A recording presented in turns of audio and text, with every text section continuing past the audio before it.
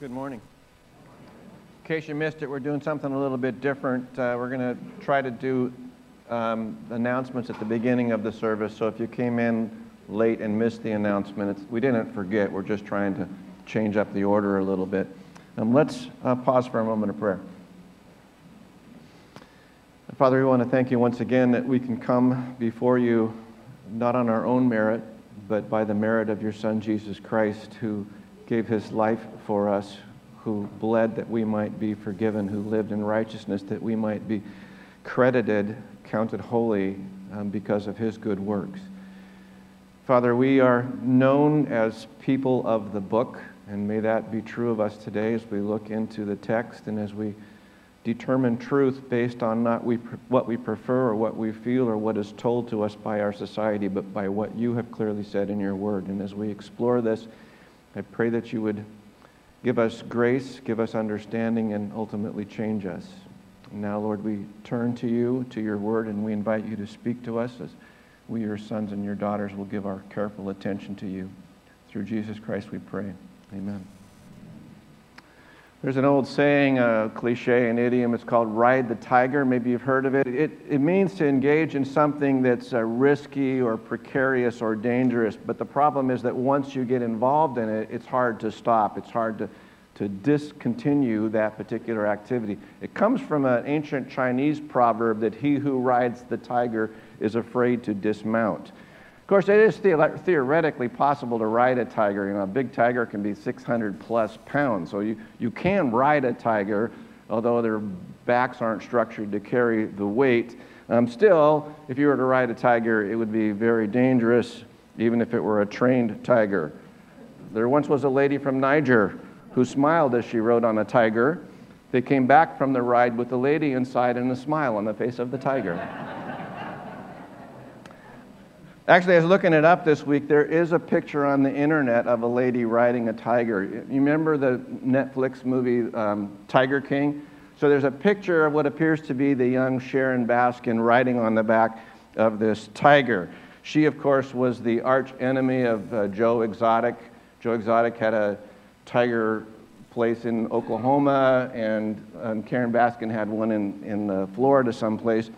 Karen Baskin became kind of the subject and the ongoing interest in an unsolved murder case, because it appears that her husband, Don Lewis, had threatened to leave her and take his $5 million with him, and he suddenly disappeared. Of course, nothing ever came up that would convict Karen Baskin, but law enforcement, though they were never able to solve the problem, believes Sharon Baskin murdered her husband, and prosecuting attorney Alex Spiro says he was murdered by Sharon Baskin, ground up in a meat grinder and fed to the tiger. So apparently tigers are not safe creatures to hang around. By the way, that was August 18th, 1997, exactly 25 years ago.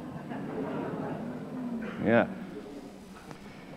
When we reject God's commands, we initially feel quite liberated from God's oppressive demands on our life. We feel that we're the captain of our own fate. We're in control. We have this new sense of mastery of our life. It's exciting. But the fact is that when we reject God's rule over our life, we are, in fact, riding the tiger. The tiger, our sin, seems to carry us along. It seems to make us feel, at least for a while, that though it's dangerous, we're the master of our fate. But the problem is that sin has a very terrible power, and it initially renders us blind or ignorant to the danger, and we become utterly insensitive to its destructive harm. When man chooses to reject God and serve himself and worship other things, himself or other things other than God, God will punish him by allowing him to go his way. God will punish him through the progressive, intensifying, contagious effect of his rebellion. When you reject God, when you worship the creature, you are riding the tiger. Take your Bibles and turn with me where we left off last week to Romans chapter 1, beginning in verse 24. While you're looking there, we kind of back up about where we have been in Romans 1, verse 18. We talked about the righteousness of God It says, the righteousness of God is being revealed from heaven against ungodliness. And so Paul hastens to add that God is currently revealing himself. He is currently judging. He is currently causing his wrath to come out against sin. Everywhere man turns, the Scriptures told us, we see God. We see His power. We see His majesty, His holiness, His sovereignty. And so that every man, even those who have not heard about Jesus, every man rejecting God is condemned for his rejection of the God that he knows.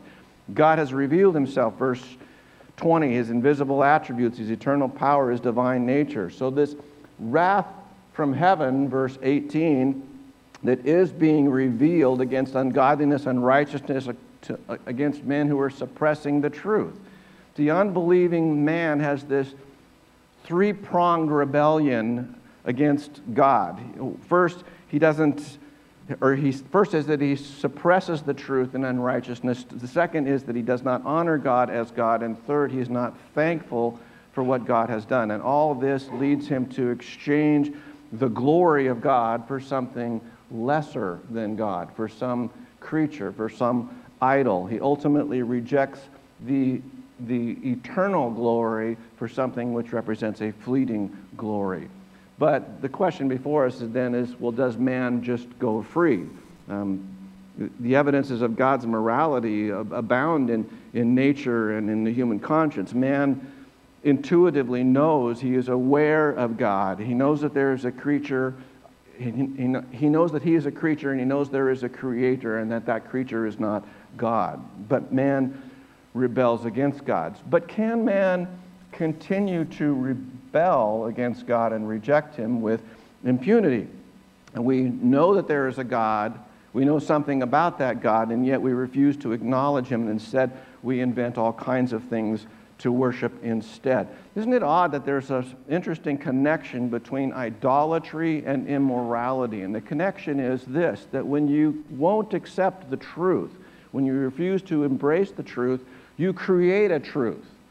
And when you reject the truth of God, you embrace something else. It becomes an expression of immorality. And I'll get back into this in a minute. The point before us now is that we have been told that God's wrath is being revealed against the sins of mankind. And so we have before us today in the passage, Paul repeats this interesting phrase 3 times, that God gives them over, or God has given them over, God gave them over. We see that in verse 24, verse 26, and verse 28. And so we see that unrestrained sin is really an evidence of God's judgment against man. I mean, we know that there's a judgment day. We know that there's a future day of accountability in which everyone who sinned will have to give an accounting for it. But that's not what this text is talking about. It's talking about a present, active judgment of God against sinful man.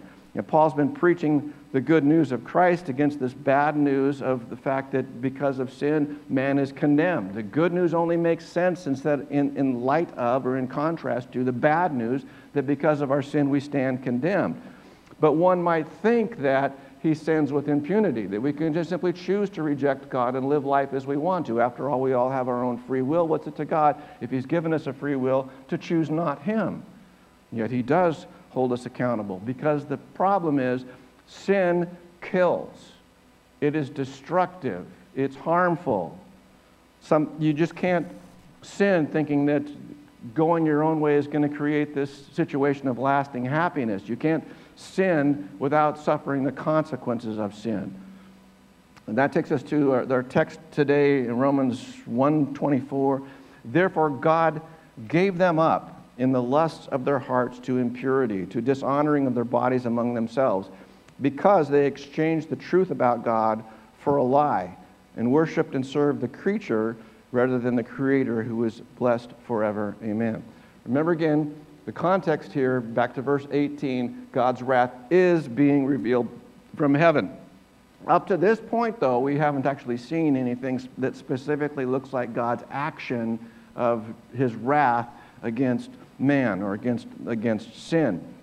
We haven't actually seen that God has actually done anything yet. And now we're told that in 3 times in succession, we're told that the action that God takes is that he abandons us to our sin. God gave them over to their sin.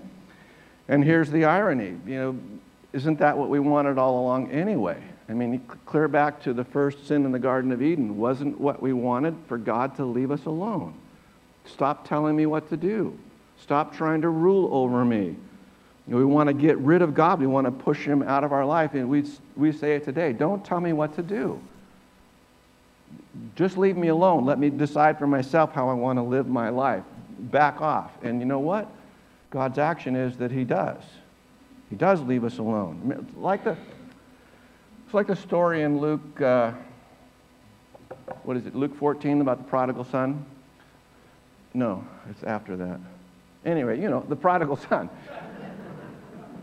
The story is that here's this father who has caring for his son, and the son has a rebellious heart. He doesn't want the supervision of the father. He feels oppressed by the father. He wants to cut loose, make his own way.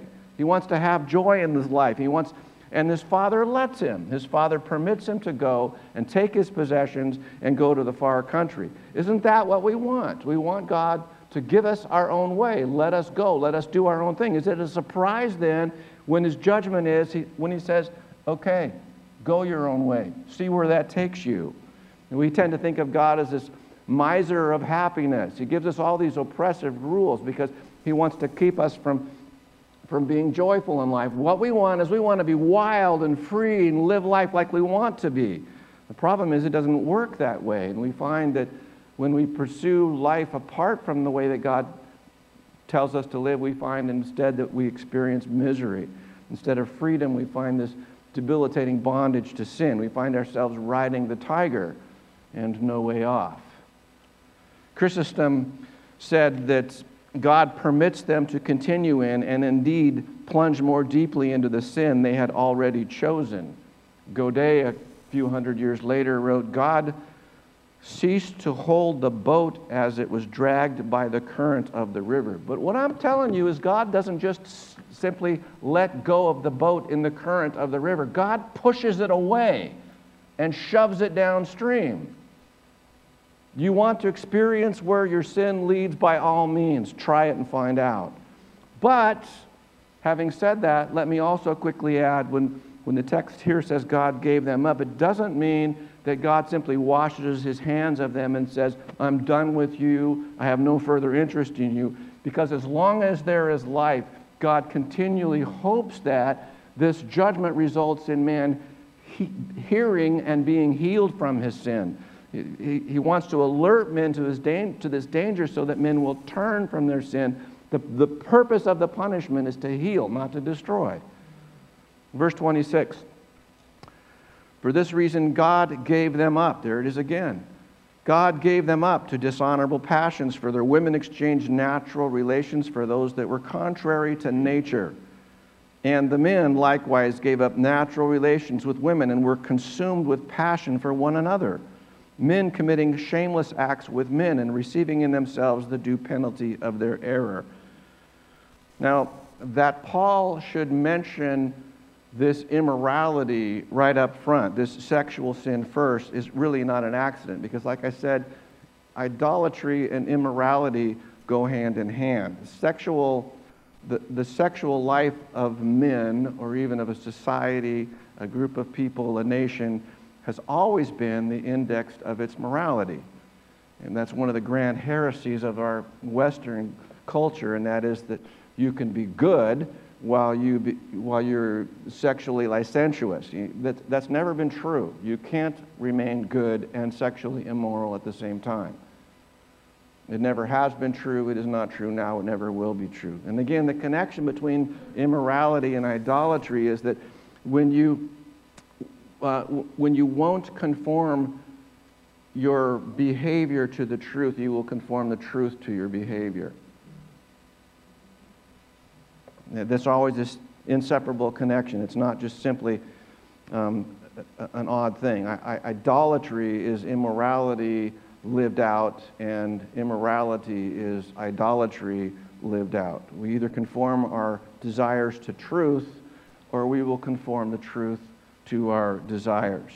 Daniel Torriani wrote, "Today, utilitarians call an act good if it increases pleasure or reduces suffering without impeding the freedom or pleasure of others, since no one has the right to gain pleasure at the expense of another. As a result, most deny the external law offers an objective basis for disapproving consensual acts between two informed adults, unless there's a power differential between them." And of course, we have a lot of churches today, gay churches, where the pastor tells us, you have misunderstood what God has to say about homosexuality. You have misunderstood what God intends. Is that so? Have we just simply misunderstood God's intention about homosexuality? Let's look first to Leviticus 18:22 and see if it's perhaps ambiguous. "You shall not lie with a male as with a woman." It's an abomination. But the word abomination is seldom used in connection with sin because it's reserved for particularly grave sins like human sacrifice. Is that an ambiguous statement? Now, Paul realizes that he's not living in some religious vacuum tube. You know, he realizes he's living in the Roman world, which is much like our world, very rife with immorality. He's very much aware that there's this lust for rebellion of God, and that lust being expressed in human sexuality. He tells us right up front that the women exchanged natural relationships for those that were contrary to nature. Now, Romans 1 that we're studying, it contributes to this unified biblical teaching that runs all the way from Genesis 1, Genesis chapter 2, Genesis 19, Leviticus 18, Leviticus 20, Jesus' teaching in Matthew 19, Paul's teaching in 1 Corinthians 6 and 1 Timothy 1, Jude chapter 7, all say that human sexuality is meant to be confined to the relationship between a man and a woman in the context of marriage. And there's no exception to that anywhere in the Scripture. And yet we've had decades of debate within the church about what God could have possibly meant. We have this debate about how homosexuality fits into God's intention for human beings. Romans 1 calls homosexuality shameful, unnatural, and self-punishing. And any honest critical scholar is going to have to candidly admit that's what the Bible teaches. That's what Scripture says. But you're left with the conclusion, if that's what Scripture says, and yet I'm determined to accept homosexuality, then Scripture must be wrong. Luke Johnson remarks, "I have little patience with the efforts to make Scripture say something other than what it says through appeals to linguistic or cultural subtleties. The exegetical situation is straightforward. We know what the text says, but what are we to do with what the text says? I think it's important to state clearly that we do, in fact, reject the straightforward commands of Scripture and appeal instead to another authority when we declare that same-sex unions can be holy and good. And what exactly is that authority? We appeal explicitly to the weight of our own experience and the experience of thousands of others who have witnessed to this, which tells us that to claim our own sexual orientation is, in fact, to accept the way in which God has created us. By so doing, we explicitly reject as well the premise that the Scripture statements condemning homosexuality. You know, ultimately, you run into this all the time. As someone who embraces homosexuality and wants to consider themselves a follower of God, a Christian, they're left with one of two alternatives. The first alternative is, well, obviously that's what the Scripture says, but the Scripture is just one text among many. Or, and this is the one you hear most often, obviously that's what the Scripture says, but the principle of love certainly trumps any specific Bible teaching on sexual ethics. I mean, there's no question about what God says in His Word. Homosexuality is a sin. It violates God's command, and God intends to judge it. The question for us then is, well, that's what the Scripture says. What does the church say? What do we as a church say about it? Well, first, what we need to do is speak quite plainly that Paul here speaks of homosexuality as being an egregious example of godlessness. It's a hot issue in our generation, but judgment begins in the house of God, and we need to speak quite candidly, first of all, that homosexuality is a sin, but we also need to recognize the sins that we commit are far more egregious. Homosexuality is not the worst sin. And every discussion about sin needs to lead us to declare God's love for the sinner and His desire to extend His mercy that the sinner would repent and be saved. God loves His enemies. He loves sinners, including sexual sinners. In the gospel, Jesus tends to single out these physical sins for the object of His grace, and He tends to criticize quite harshly the sins of the arrogance and smugness of the Pharisees.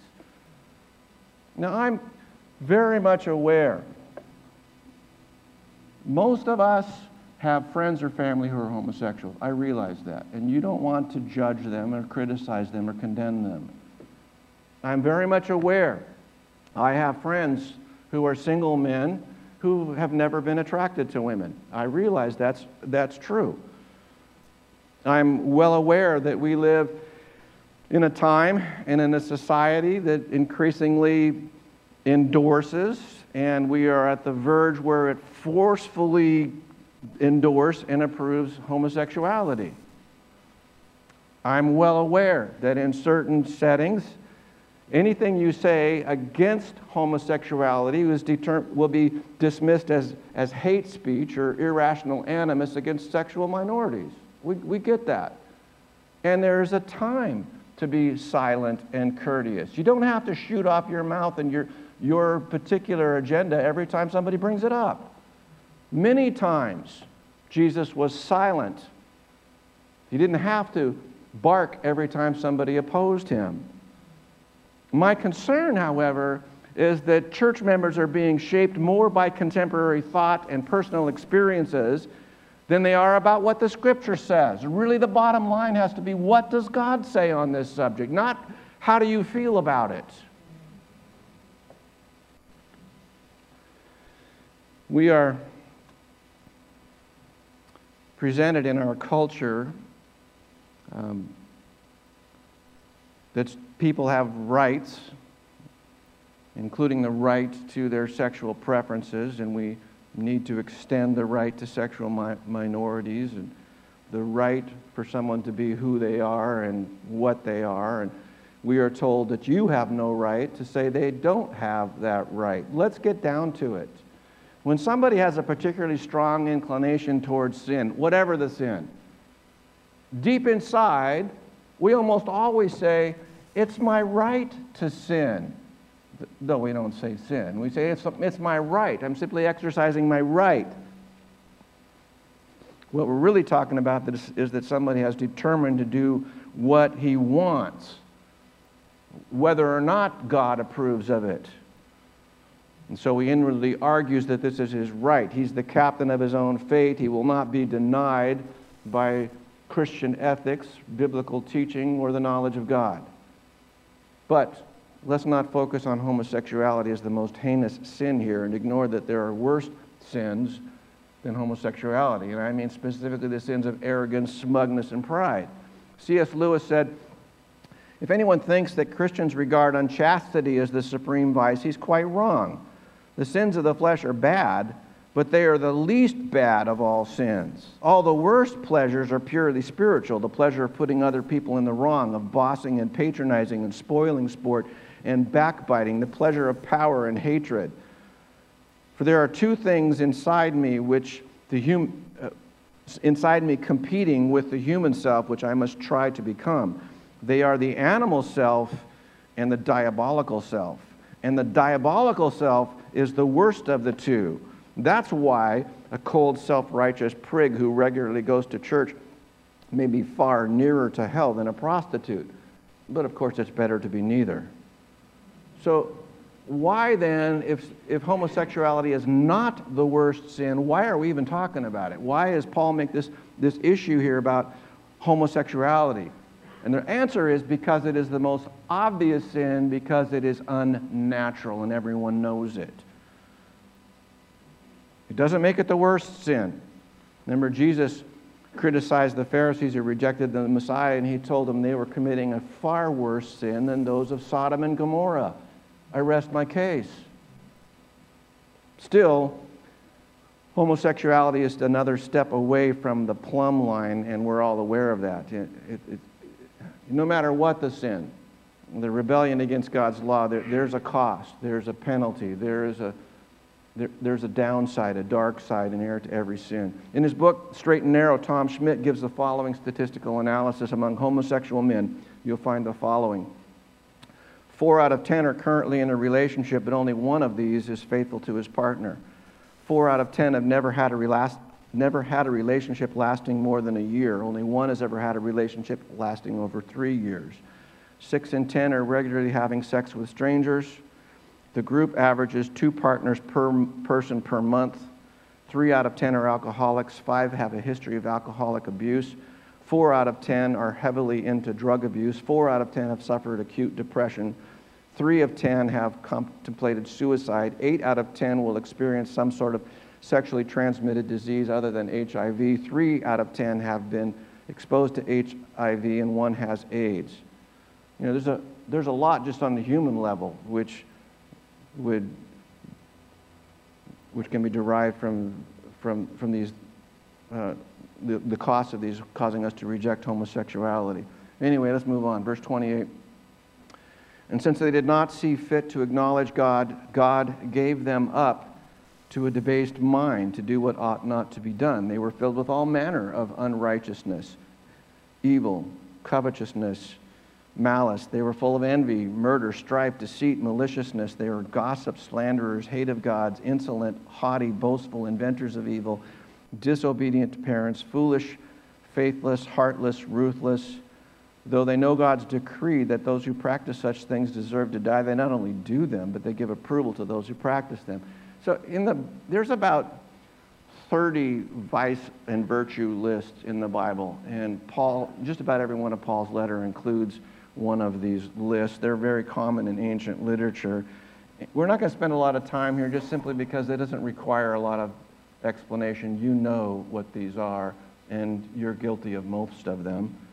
So we won't spend a lot of time here, but just a few general comments. Then Paul says that they are full of, that is, they're dominated by envy, murder, strife, deceit, maliciousness. Envy has a central place on this list because when we're envious, we're not glad for somebody else's blessings. We don't want them to have blessings. In fact, it gives us pain that God would choose to bless somebody else instead of happiness about it. Paul mentions gossips and slanderer. A gossip leans in to whisper what he says may be true. It's intended to be some choice morsel, but the point is that he takes this information, this truth, where it should not go. Unlike gossip, the slanderer has a different agenda. Again, it may be true or not. The point is that while the gossip is exchanging a tender morsel, the slanderer seems to be more interested in causing damage to the one that they're talking about. The common denominator in the next 4 sins is pride. Paul names haters of God, insolent, haughty, boastful, inventors of evil, disobedient to parents. See, the one thing they have in common is in each case, including disobedient to parents, the person that he's talking about does not want to be ruled by someone else. They don't want someone else to have authority over them. And then Paul finally writes, they're senseless, faithless, heartless, ruthless.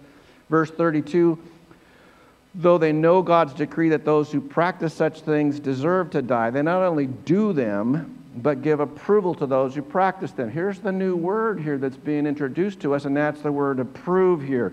These people not only do what is sinful and it encounters God's just penalty, they approve of what is evil. And so you see here this awful downhill spiral, this path to to destruction, and that they actually approve what is evil. Remarkably, that's where we are as a society. Not very long ago, we were told we need to be tolerant of people's differences. We are way past being tolerant.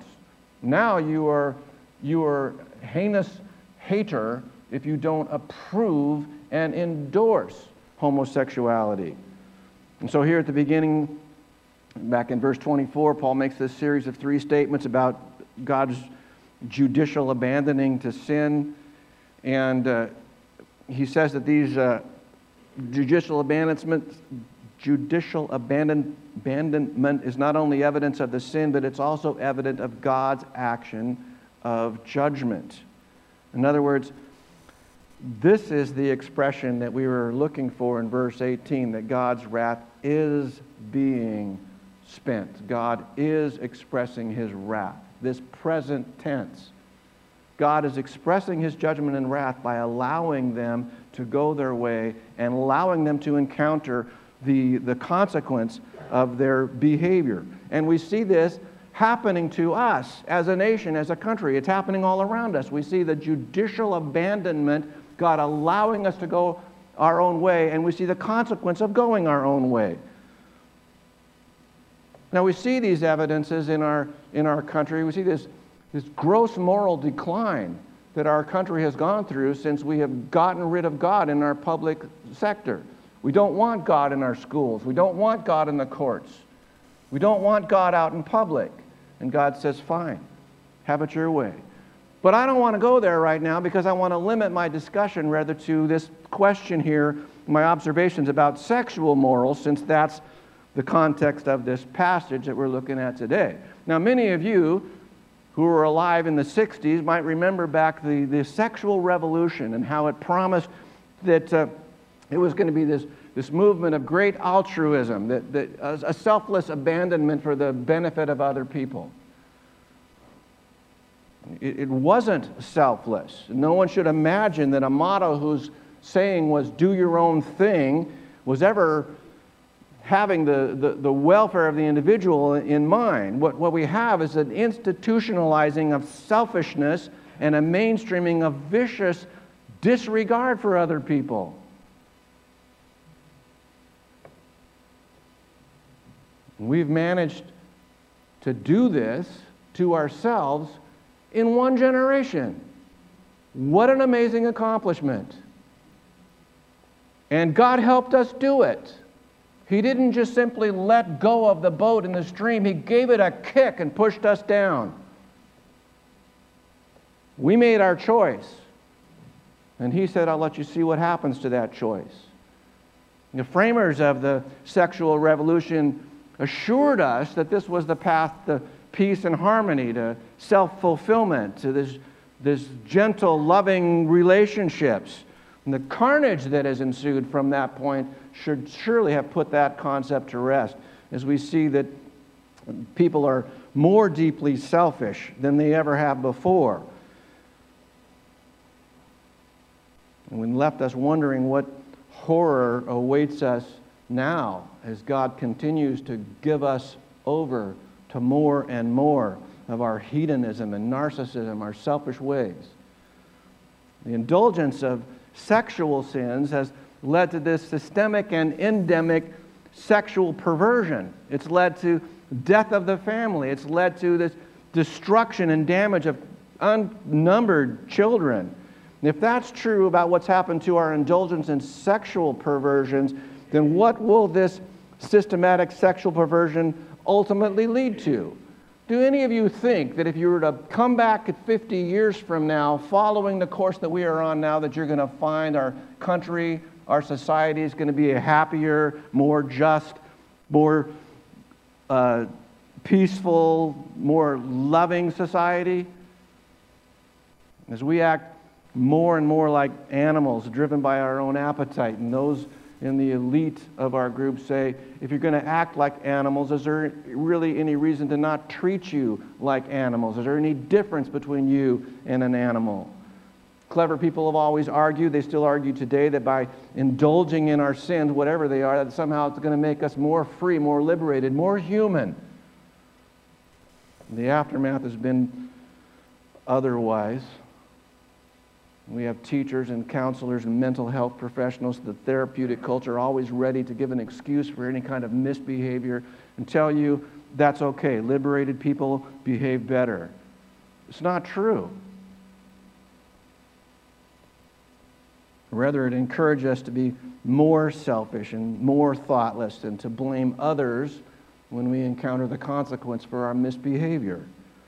And we live in a society very much like Paul did, that in Paul's time in Rome, that illustrates what will become of a society that indulges in this kind of sin, sins that everyone knows are wrong, and everyone knows that these behaviors are unworthy of God and man.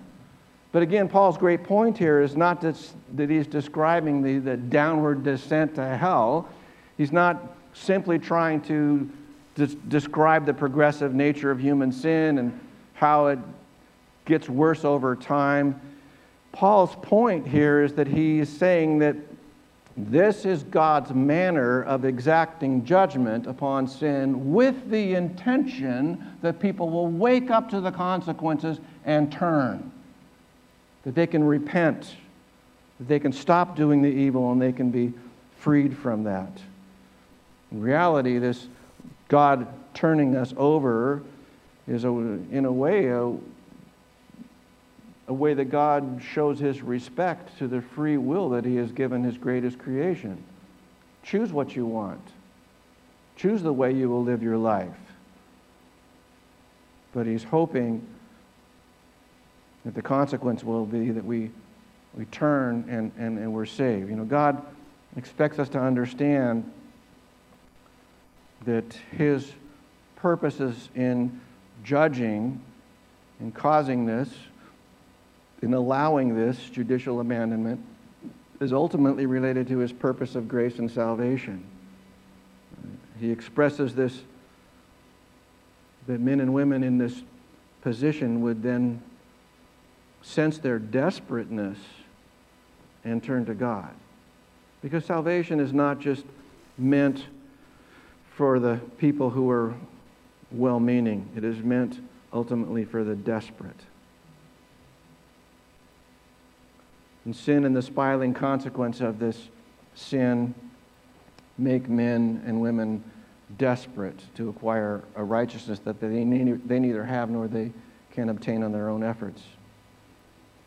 It's because of this principle of death and that God will not allow man to thrive and to prosper and to be happy while they're in rebellion against Him. And we have His justice to thank for that. And the reason that God takes this sin so seriously is not that He's a bully, not that He's a killjoy, it's not that He doesn't want His creatures to have fun. He takes it seriously because He sees how destructive sin is to the world, to our family, to our own lives, to our marriage. He takes it seriously because He has a better plan in mind for what humans are to be and what they're to experience, and He has an ultimate plan of dealing with sin in the end and redeeming us from this sinful world. But let me be really clear, at the risk of being arrested for hate speech. The Scriptures are quite clear that homosexuality is a sin. And not the worst sin, but like all sin, it is a sin that destroys. And yet, like all sin, it is a sin that can be repented of, forgiven, and healed. Many Christians have been and still are. Remember, Paul is writing this book to the Romans from Corinth, which was the capital of immorality in the world, the most sinful, lustful culture the world has ever known. Many of those Corinthian Christians had been saved out of that culture, out of those sins, from those particular things, just like many are today. Paul said in 1 Corinthians 6:9, do you not know that the unrighteous will not inherit the kingdom of God? Don't be deceived. Neither the sexually immoral, nor idolaters, nor adulterer, nor men who practice homosexuality, nor thieves, nor the greedy, nor drunkards, nor revilers, nor swindlers will inherit the kingdom of God.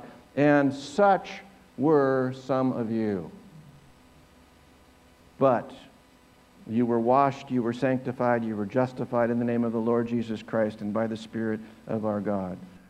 We think by rejecting God, we're living in freedom. We're living our own lives. We're free of His judgmentalism and His oppression. In reality, we're just riding the tiger. What an accomplishment. You're in control. Or are you? Is there a way off? Let's pray.